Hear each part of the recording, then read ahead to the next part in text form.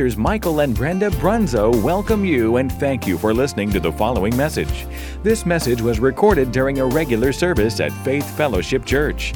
The Bible tells us in Romans 10:17, faith comes by hearing, and hearing by the Word of God.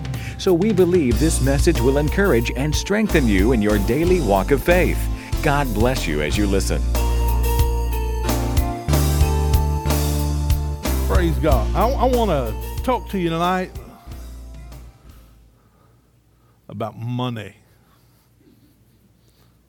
Money, money, money. Hallelujah.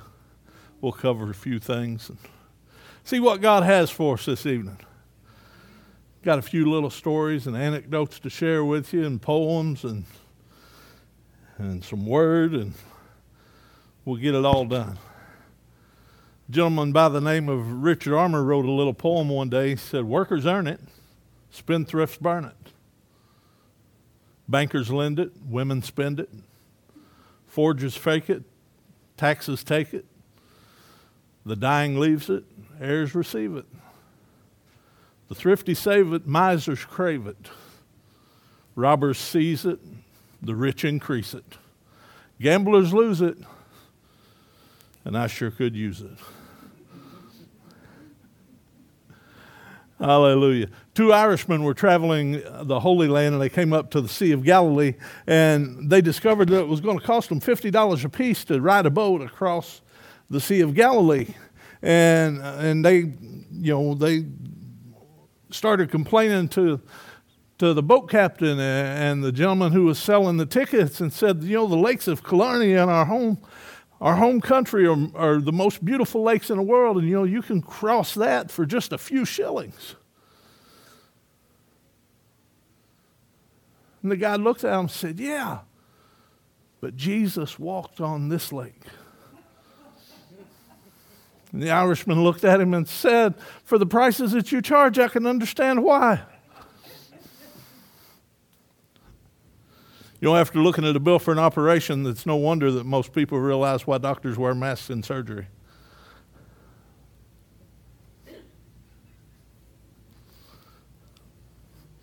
Happiness is getting a bill that you've already paid so you can write a nasty letter. Hallelujah. Billy Graham was speaking in the San Jose area at one time, and on the closing day of his meeting, he told this story. It seems there was a strong man who traveled with a circus. And one of his most impressive stunts was to take an orange and squeeze every last drop of juice out of it, and then he would offer $1,000 to anyone who could manage to squeeze out as much as one additional drop. He went from town to town making that offer, and nobody was able to do it. Nobody could ever win the $1,000 prize. Then one day he came to this small town in California, made his demonstration, squeezed all the juice out of the orange, and made the offer, if anybody can come up and squeeze one drop out of this, so I'll give you $1,000. This little 98-pound weakling-looking gentleman came up, and he picked the orange up, and he began to squeeze, and he got 6 drops of juice out of it. The strong man looks at him and said, "How in the world did you do that?" The little man looks at him and said, "I'm the treasurer at the church down the road. We've been doing this for years."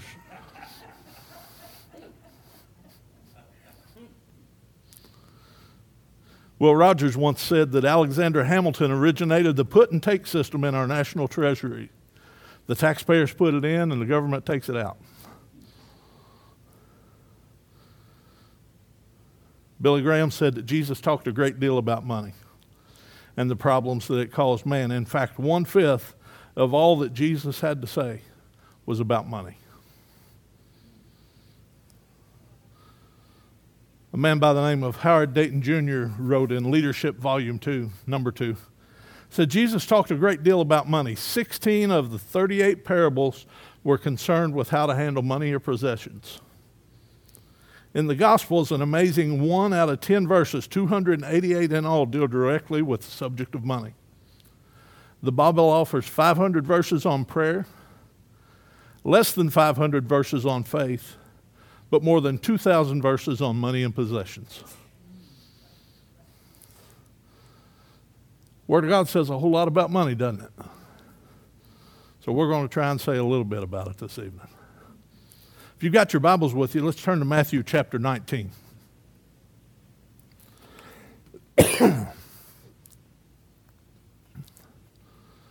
You'll have to excuse me if I cough a little bit. I had to wear a mask quite a bit today, and when I do, I cough.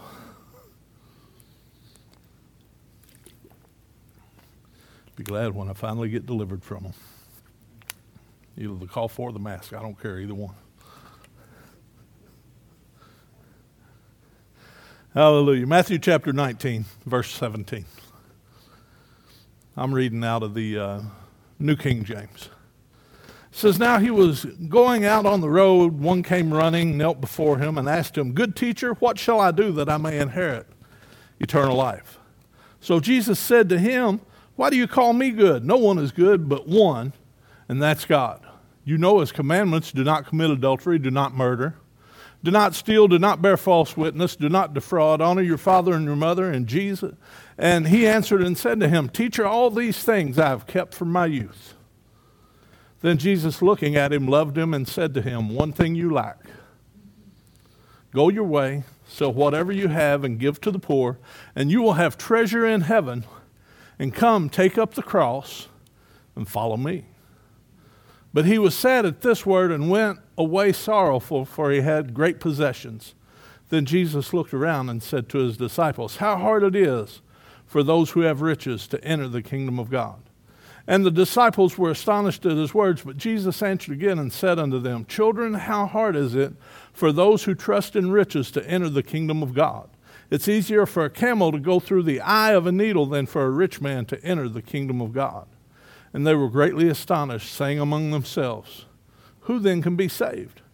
And Jesus looked at them and said, 'With men it's impossible, but not with God. For with God all things are possible.' Then Peter began to say to them, 'See, we've left all and followed you.' So Jesus answered and said, 'Assuredly, I say unto you, there is no one who has left house or brothers or sisters or father or mother or wife or children or lands for my sake and the gospel's, who shall not receive 100-fold now in this time, houses and brothers and sisters and mothers and children and lands with persecutions, and in the age to come, eternal life. But many who are first will be last, and the last first.'" Hallelujah. Let's pray. Father God, we're thankful tonight, Lord, for the opportunity to come to your house. Lord, to gather with your people, Lord, for just a few minutes to share in your word, Lord. We just honor you tonight, God. We thank you, Lord. Ask you, Father, that you let us speak truth, Lord God. Let us speak life, Lord God. Let us speak light, Lord.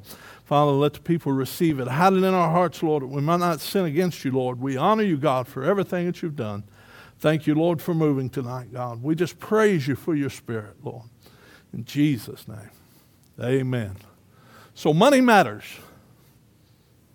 Yes, it does.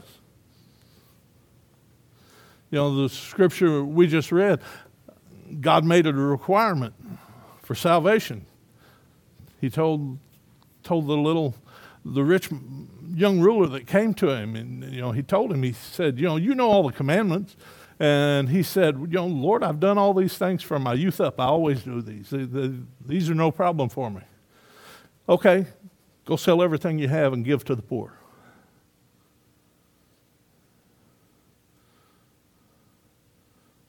But there was a problem with the rich young ruler, and why he was sad and why he was brokenhearted. It wasn't because he had so many things, but it was because the so many things that he had him.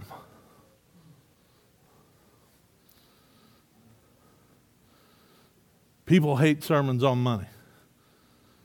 We do. It's human nature. We don't like people telling us how that we ought to be giving, how that we ought to be paying things, how we ought to be doing things. We don't like to be told that. But there's an old saying, money's like manure. You spread it around, it does a lot of good, but you pile it up, it stinks to high heaven.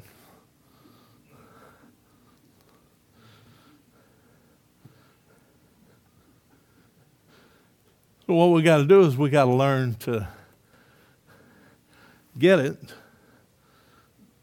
because God wants to bless us. God wants to give to us. But we got to have our hands open to receive from God. But we can't, it's like Pastor was saying when he was ministering on tithing, the principle of tithing on Sunday. We can't close our fist and hold on to it. We got to be willing to be a conduit for it. We got to be willing to allow God to say, okay, do this, do that. Give to this one, give to that one. Bless this one, bless that one.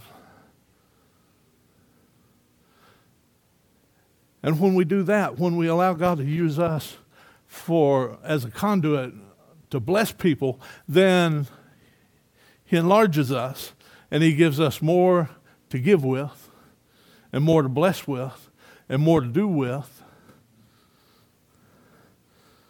We've got to spread it around.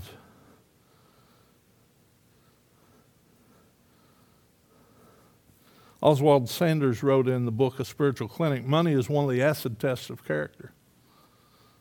And a surprising amount of space is given to it in the Scripture, whether a man is rich or poor. Observe his reaction to his possessions. And you've got a revealing index of his character. So what happens is we have to learn to listen to God's instructions on money. We got to be willing to listen to God and hear what He has to say about money and things that we have. Because what happens is we get caught up in materialism. We get caught up in things and having things and wanting things and trying to get things until things start to get us. But materialism minimalizes us. It minimalizes our maturity. We're reading there, Matthew chapter 19, verses 20 and 21 said, and he answered and said to him, Teacher, all these things I've kept from my youth.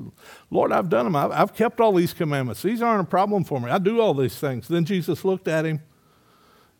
Notice the next two words. Jesus looked at him, loved him, and said to him, one thing you lack. Go your way, sell whatever you have, and give to the poor, and you'll have treasure in heaven, and come take up the cross and follow me.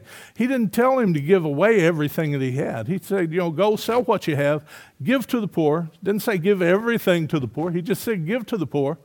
Come take up your cross and follow me. But that rich young ruler is like a lot of people today. They find their value in their material possessions. We get caught up as human beings measuring ourselves by how much our job pays a year.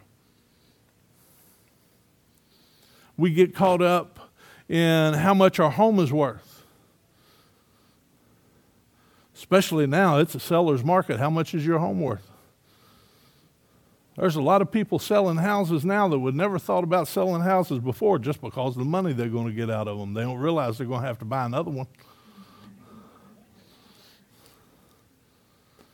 They get caught up in how much money they have in stocks.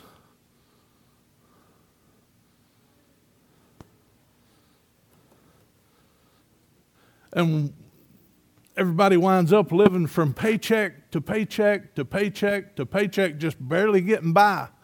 Because we take the time to create a budget. Oh, Brother Darrell, you cussing now. Budget's a bad word. Believe me, I know. I create a budget and I blow it. And I create a budget and I blow it. I create a budget and I blow it. When the budget is supposed to be you telling your money where it's going. But a lot of times we get ourselves so out of control that we lose control of our money and we don't know what we're going to do from paycheck to paycheck a lot of times. And how are we going to live? How are we going to do? What are we going to do? Christmas is coming in December. It comes every year in December. And people act all surprised because Christmas is coming in December. All the kids' birthday is coming up. It comes every year. But we get so caught up in life and everything that's going on, we forget to plan for things.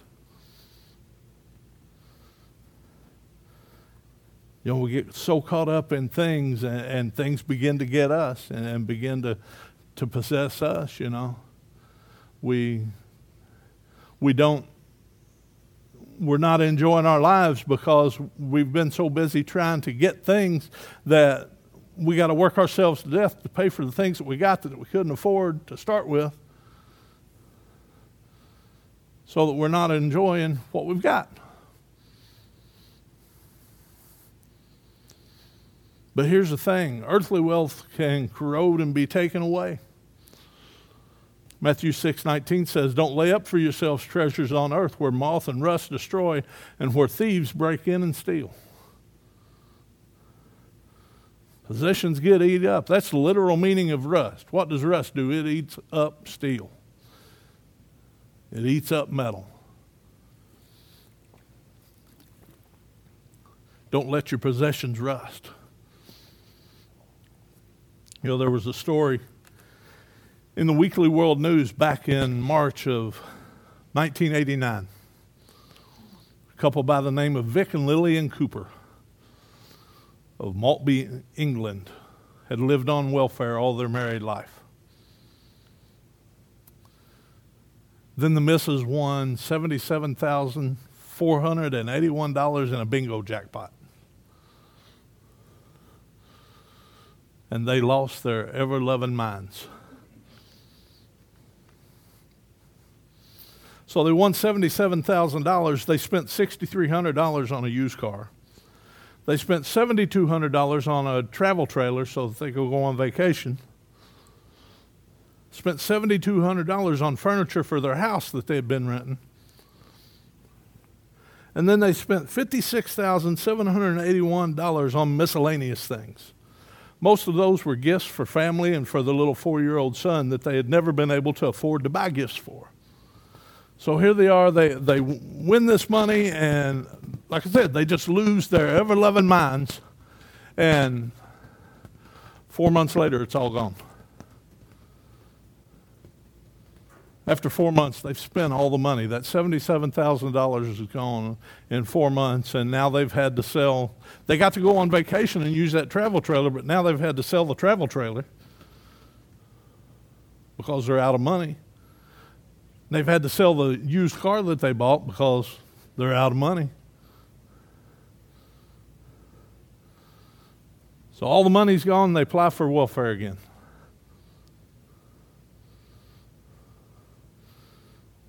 They're behind on their rent.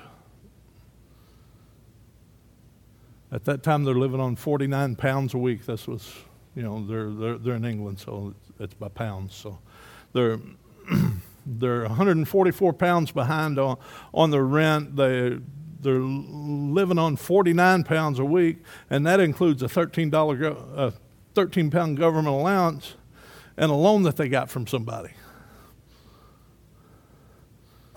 Vic said this. He said, "It's very difficult when you get money for the first time in your life to not go out and spend it."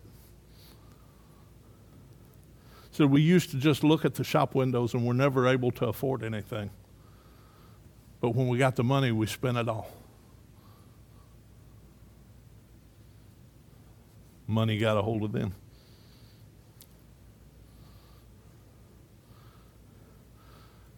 The welfare authorities in their town said it'd be a cold day, you know where, before they got any help. Because they wasted all that.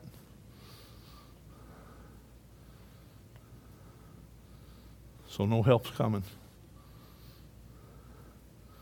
Money got them. And you know, most of the things that we buy and we get don't have a lot of value, but the value that it has doesn't last a lot of times. So there's very few things that you can buy that doesn't depreciate over time.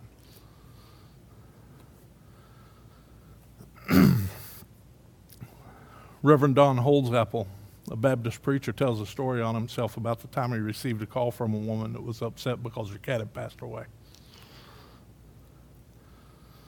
Cat's name was Homer, and she wanted the preacher to conduct a funeral service for Homer. Holzapfel explained that was a little outside of his line of specialty, so he referred her to a friend, a Presbyterian pastor at a church down the street. And then later on that afternoon, he found out that the Presbyterian preacher had referred her to the Methodist preacher, who had referred her to someone else. And then about an hour later, the lady calls him back, just upset and crying and distraught because nobody wants to do a funeral for a cat.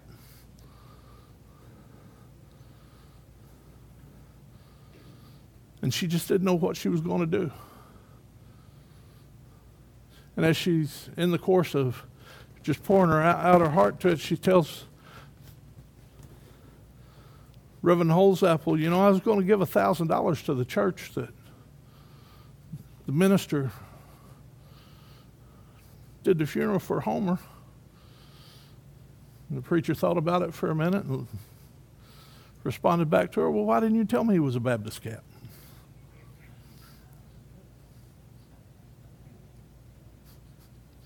Possessions eat us up. To a lot of people, wealth can be a replacement for God.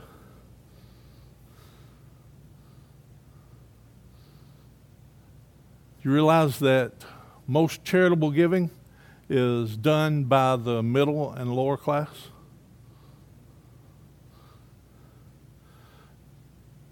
Now, there might be more money given by wealthy people, but the largest percentage of giving, the largest percentage of income given is done by middle and lower class. You know, possessions can control our lives. We get into debt, and debt just eats us up sometimes.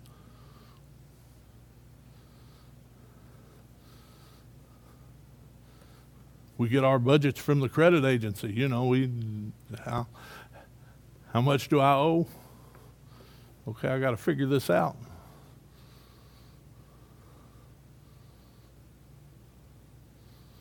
You know, people use credit cards for everything.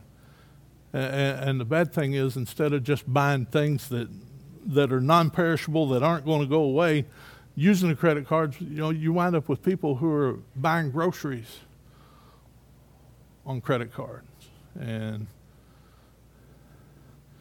putting gas in their car on the credit card and not able to pay the bills, and the bills just keep getting higher and higher and higher. And we get in a mess. You know, the average amount of credit card debt per card holder, this is per person in the United States, the average person has $6,194 of credit card debt. Of course, some have more, some have less, some have none. Some are eat up with it. So if you had 100 people gathered together, you got over $500,000 in credit card debt piled up. And most of that was spent on things that are gone.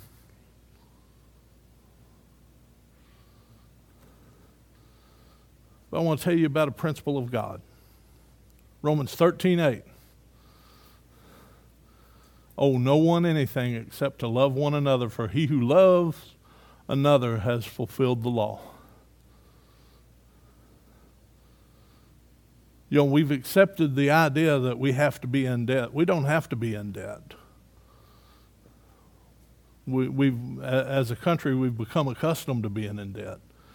And that's the way that we live. But what that does is that limits our giving. We owe for everything, and we're not able to give like we ought to be able to give.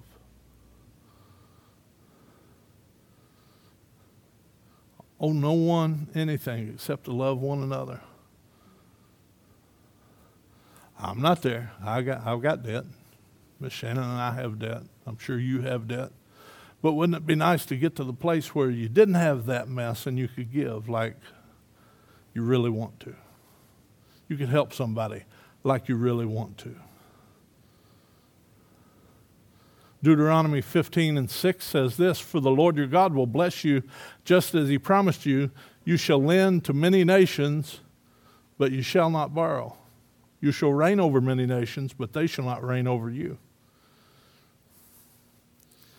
There's an old German proverb that says, he who borrows sells his freedom. And the thing of it is, we can't take it with us. What we've got, we can't take it with us. We want to bless somebody. We want to do something.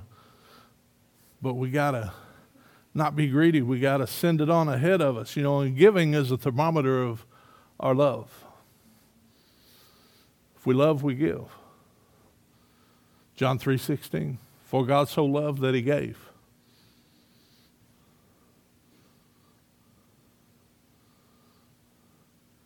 Like I said, materialism minimizes our maturity. It minimizes our ministry. Jesus told the rich young ruler, go sell and give. And then in verse 21 it says, and you'll have treasure in heaven. Spiritual wealth lasts forever. It doesn't depreciate. Can't be bought. Can't put a price on it.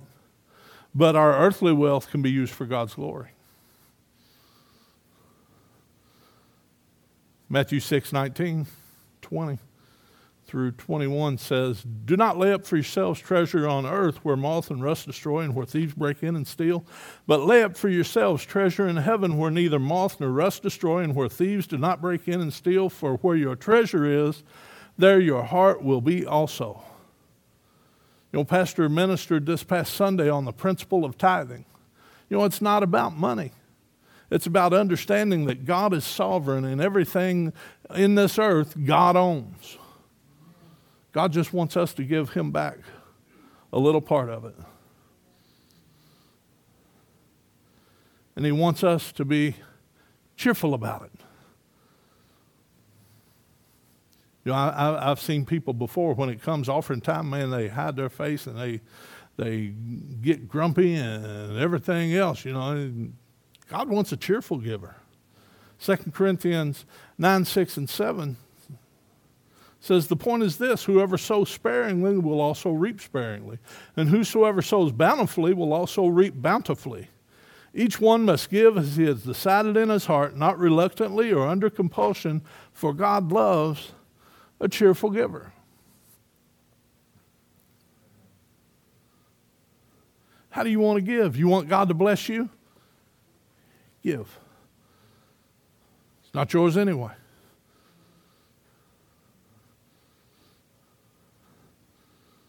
I've been in churches before where they were taking up an offering and, they passed the plate and the preacher got up there and said, before this plate goes around, I got to say something.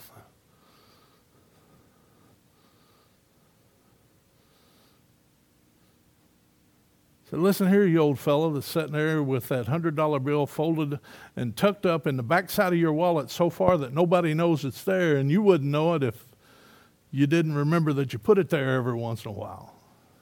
God wants you to give that tonight. You know how many old men got mad because they had to give $100 that night?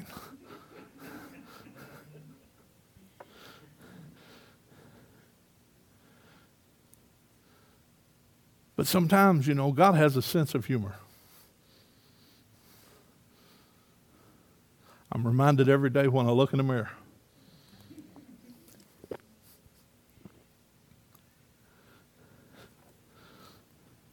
But God wants us to be cheerful about giving.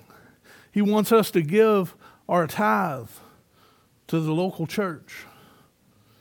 Why? Because he wants to bless us. Malachi 3:8-10 says, will a man rob God, yet you've robbed me? But you say, in what way have we robbed you? In tithes and offerings. You're cursed with a curse, for you've robbed me, even this whole nation. Bring all the tithes into the storehouse, that there may be food in my house. And try me now in this, says the Lord of hosts, if I will not open for you the windows of heaven and pour out for you such blessing that there will not be room enough to receive it. You want to be blessed? Give your tithe. Be happy about giving your tithe. Don't just give your tithe, but bless somebody.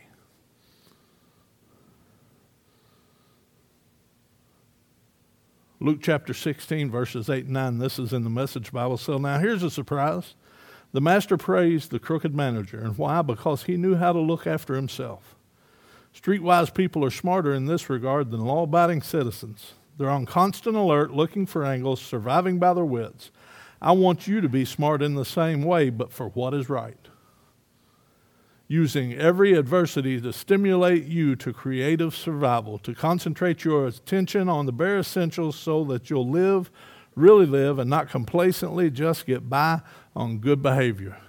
I want you to give. I want you to bless people. I want you to look for ways that you can bless somebody, that you can help somebody, that you can give to somebody, that you can help the less fortunate, that you can help somebody that's in not as good a place as you.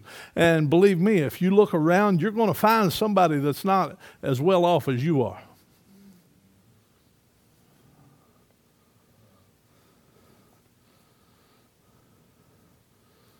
But materialism will minimize our might. And Jesus told the rich young ruler, go sell go sell what you have, give to the poor, come take up the cross and follow me. He would rather have held on to his possessions than to hold on to the cross. Nicholas Fox wrote in a Newsweek editorial one time that what we spend our money on shows what our values are. Our values are expressed by what we really do, not by what we wish for. And he came back to say this: churches have failed to mold our values because they've capitulated to the relativism of the world. In other words, churches have tried to become relevant to the world that they're living in so much that they're not preaching the principles of God and teaching the ways of God and trying to get people to understand that if you do what God has called you to do and you walk in the way that God has called you to walk and you do the things that God wants you to do as a Christian, you'll be blessed.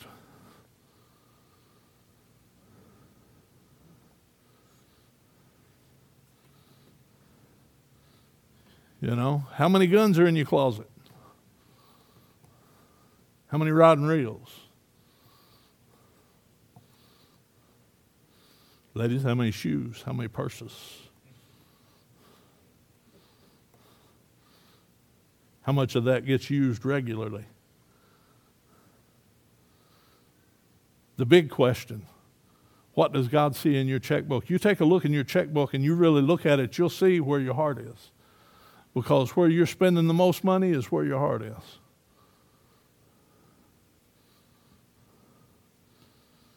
You know, God entrusts us with money as a test. Just like a toy with a child, it's a training for handling something a little bit more valuable. Matthew 6:24 says this: no one can serve two masters, for either he will hate the one and love the other, or else he will be loyal to the one and despise the other. You can't serve both God and mammon. We're going to serve one or the other. That's what the word says. Some years ago, a wealthy automobile dealer in Tampa, Florida, was shot to death by his wife during a domestic dispute. This guy was a multi-millionaire, owned several big car lots in the Tampa area, and got into an argument, domestic dispute with his wife, and she killed him. When they arrested her, she said, it's all about the money. If we'd have never had the money, this would have never happened. The money got them instead of them having the money. And money causes fights everywhere. There's fights in churches about money. One of the worst things you can do is be on a economic board in some churches. It gets ugly in there sometimes. Why? Because not everybody has the same idea about where the money ought to be going. And money has a sinister nature. It demands loyalty. The rich young ruler put it ahead of salvation. He was a good person in every other aspect, except he didn't want to give up his possession. And wealth has a seductive quality, and a lot of people give into it.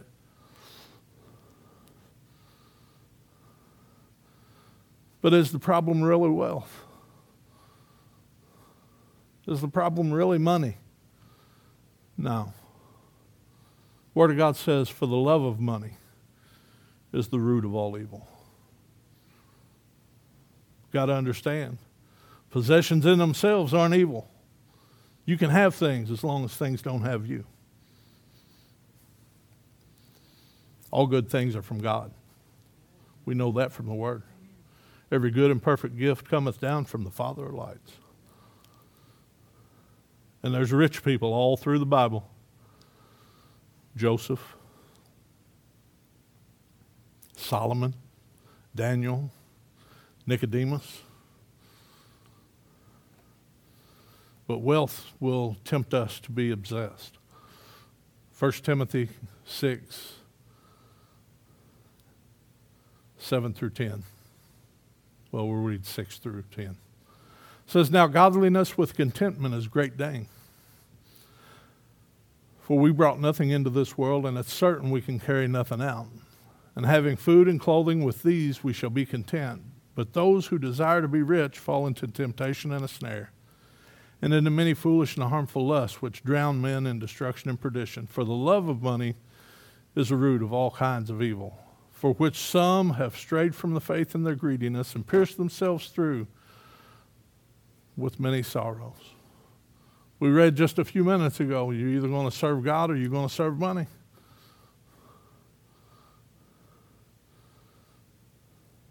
What's the proper place for it in your life?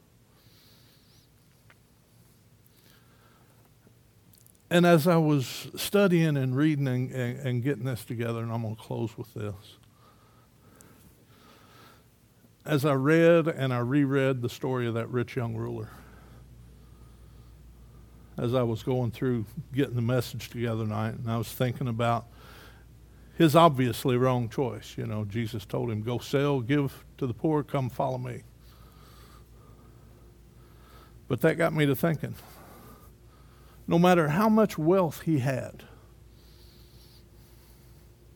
he couldn't ride in a car. He couldn't have a surgery that he might want. He couldn't turn on a light. He couldn't buy penicillin. He couldn't watch TV. Couldn't wash dishes in a dishwasher and running water.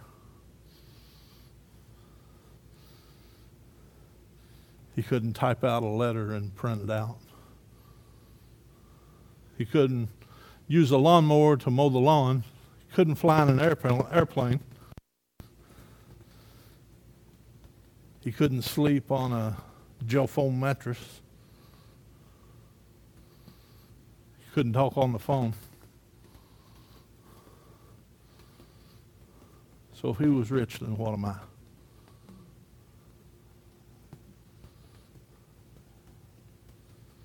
Just a little something to think about. Has money got you, or have you got money? Amen? Hallelujah. Facebook family, we're glad that you were able to join us tonight. I ask you to join us again this Sunday morning at probably around 11 o'clock. We'll be here live at 10:30. So come and join us. Be with us. God bless you. This concludes this message. Thank you for listening. We pray that it's been a blessing to you. For more information about FFC or its ministries, please contact the church office. God bless you, and remember, Jesus is Lord.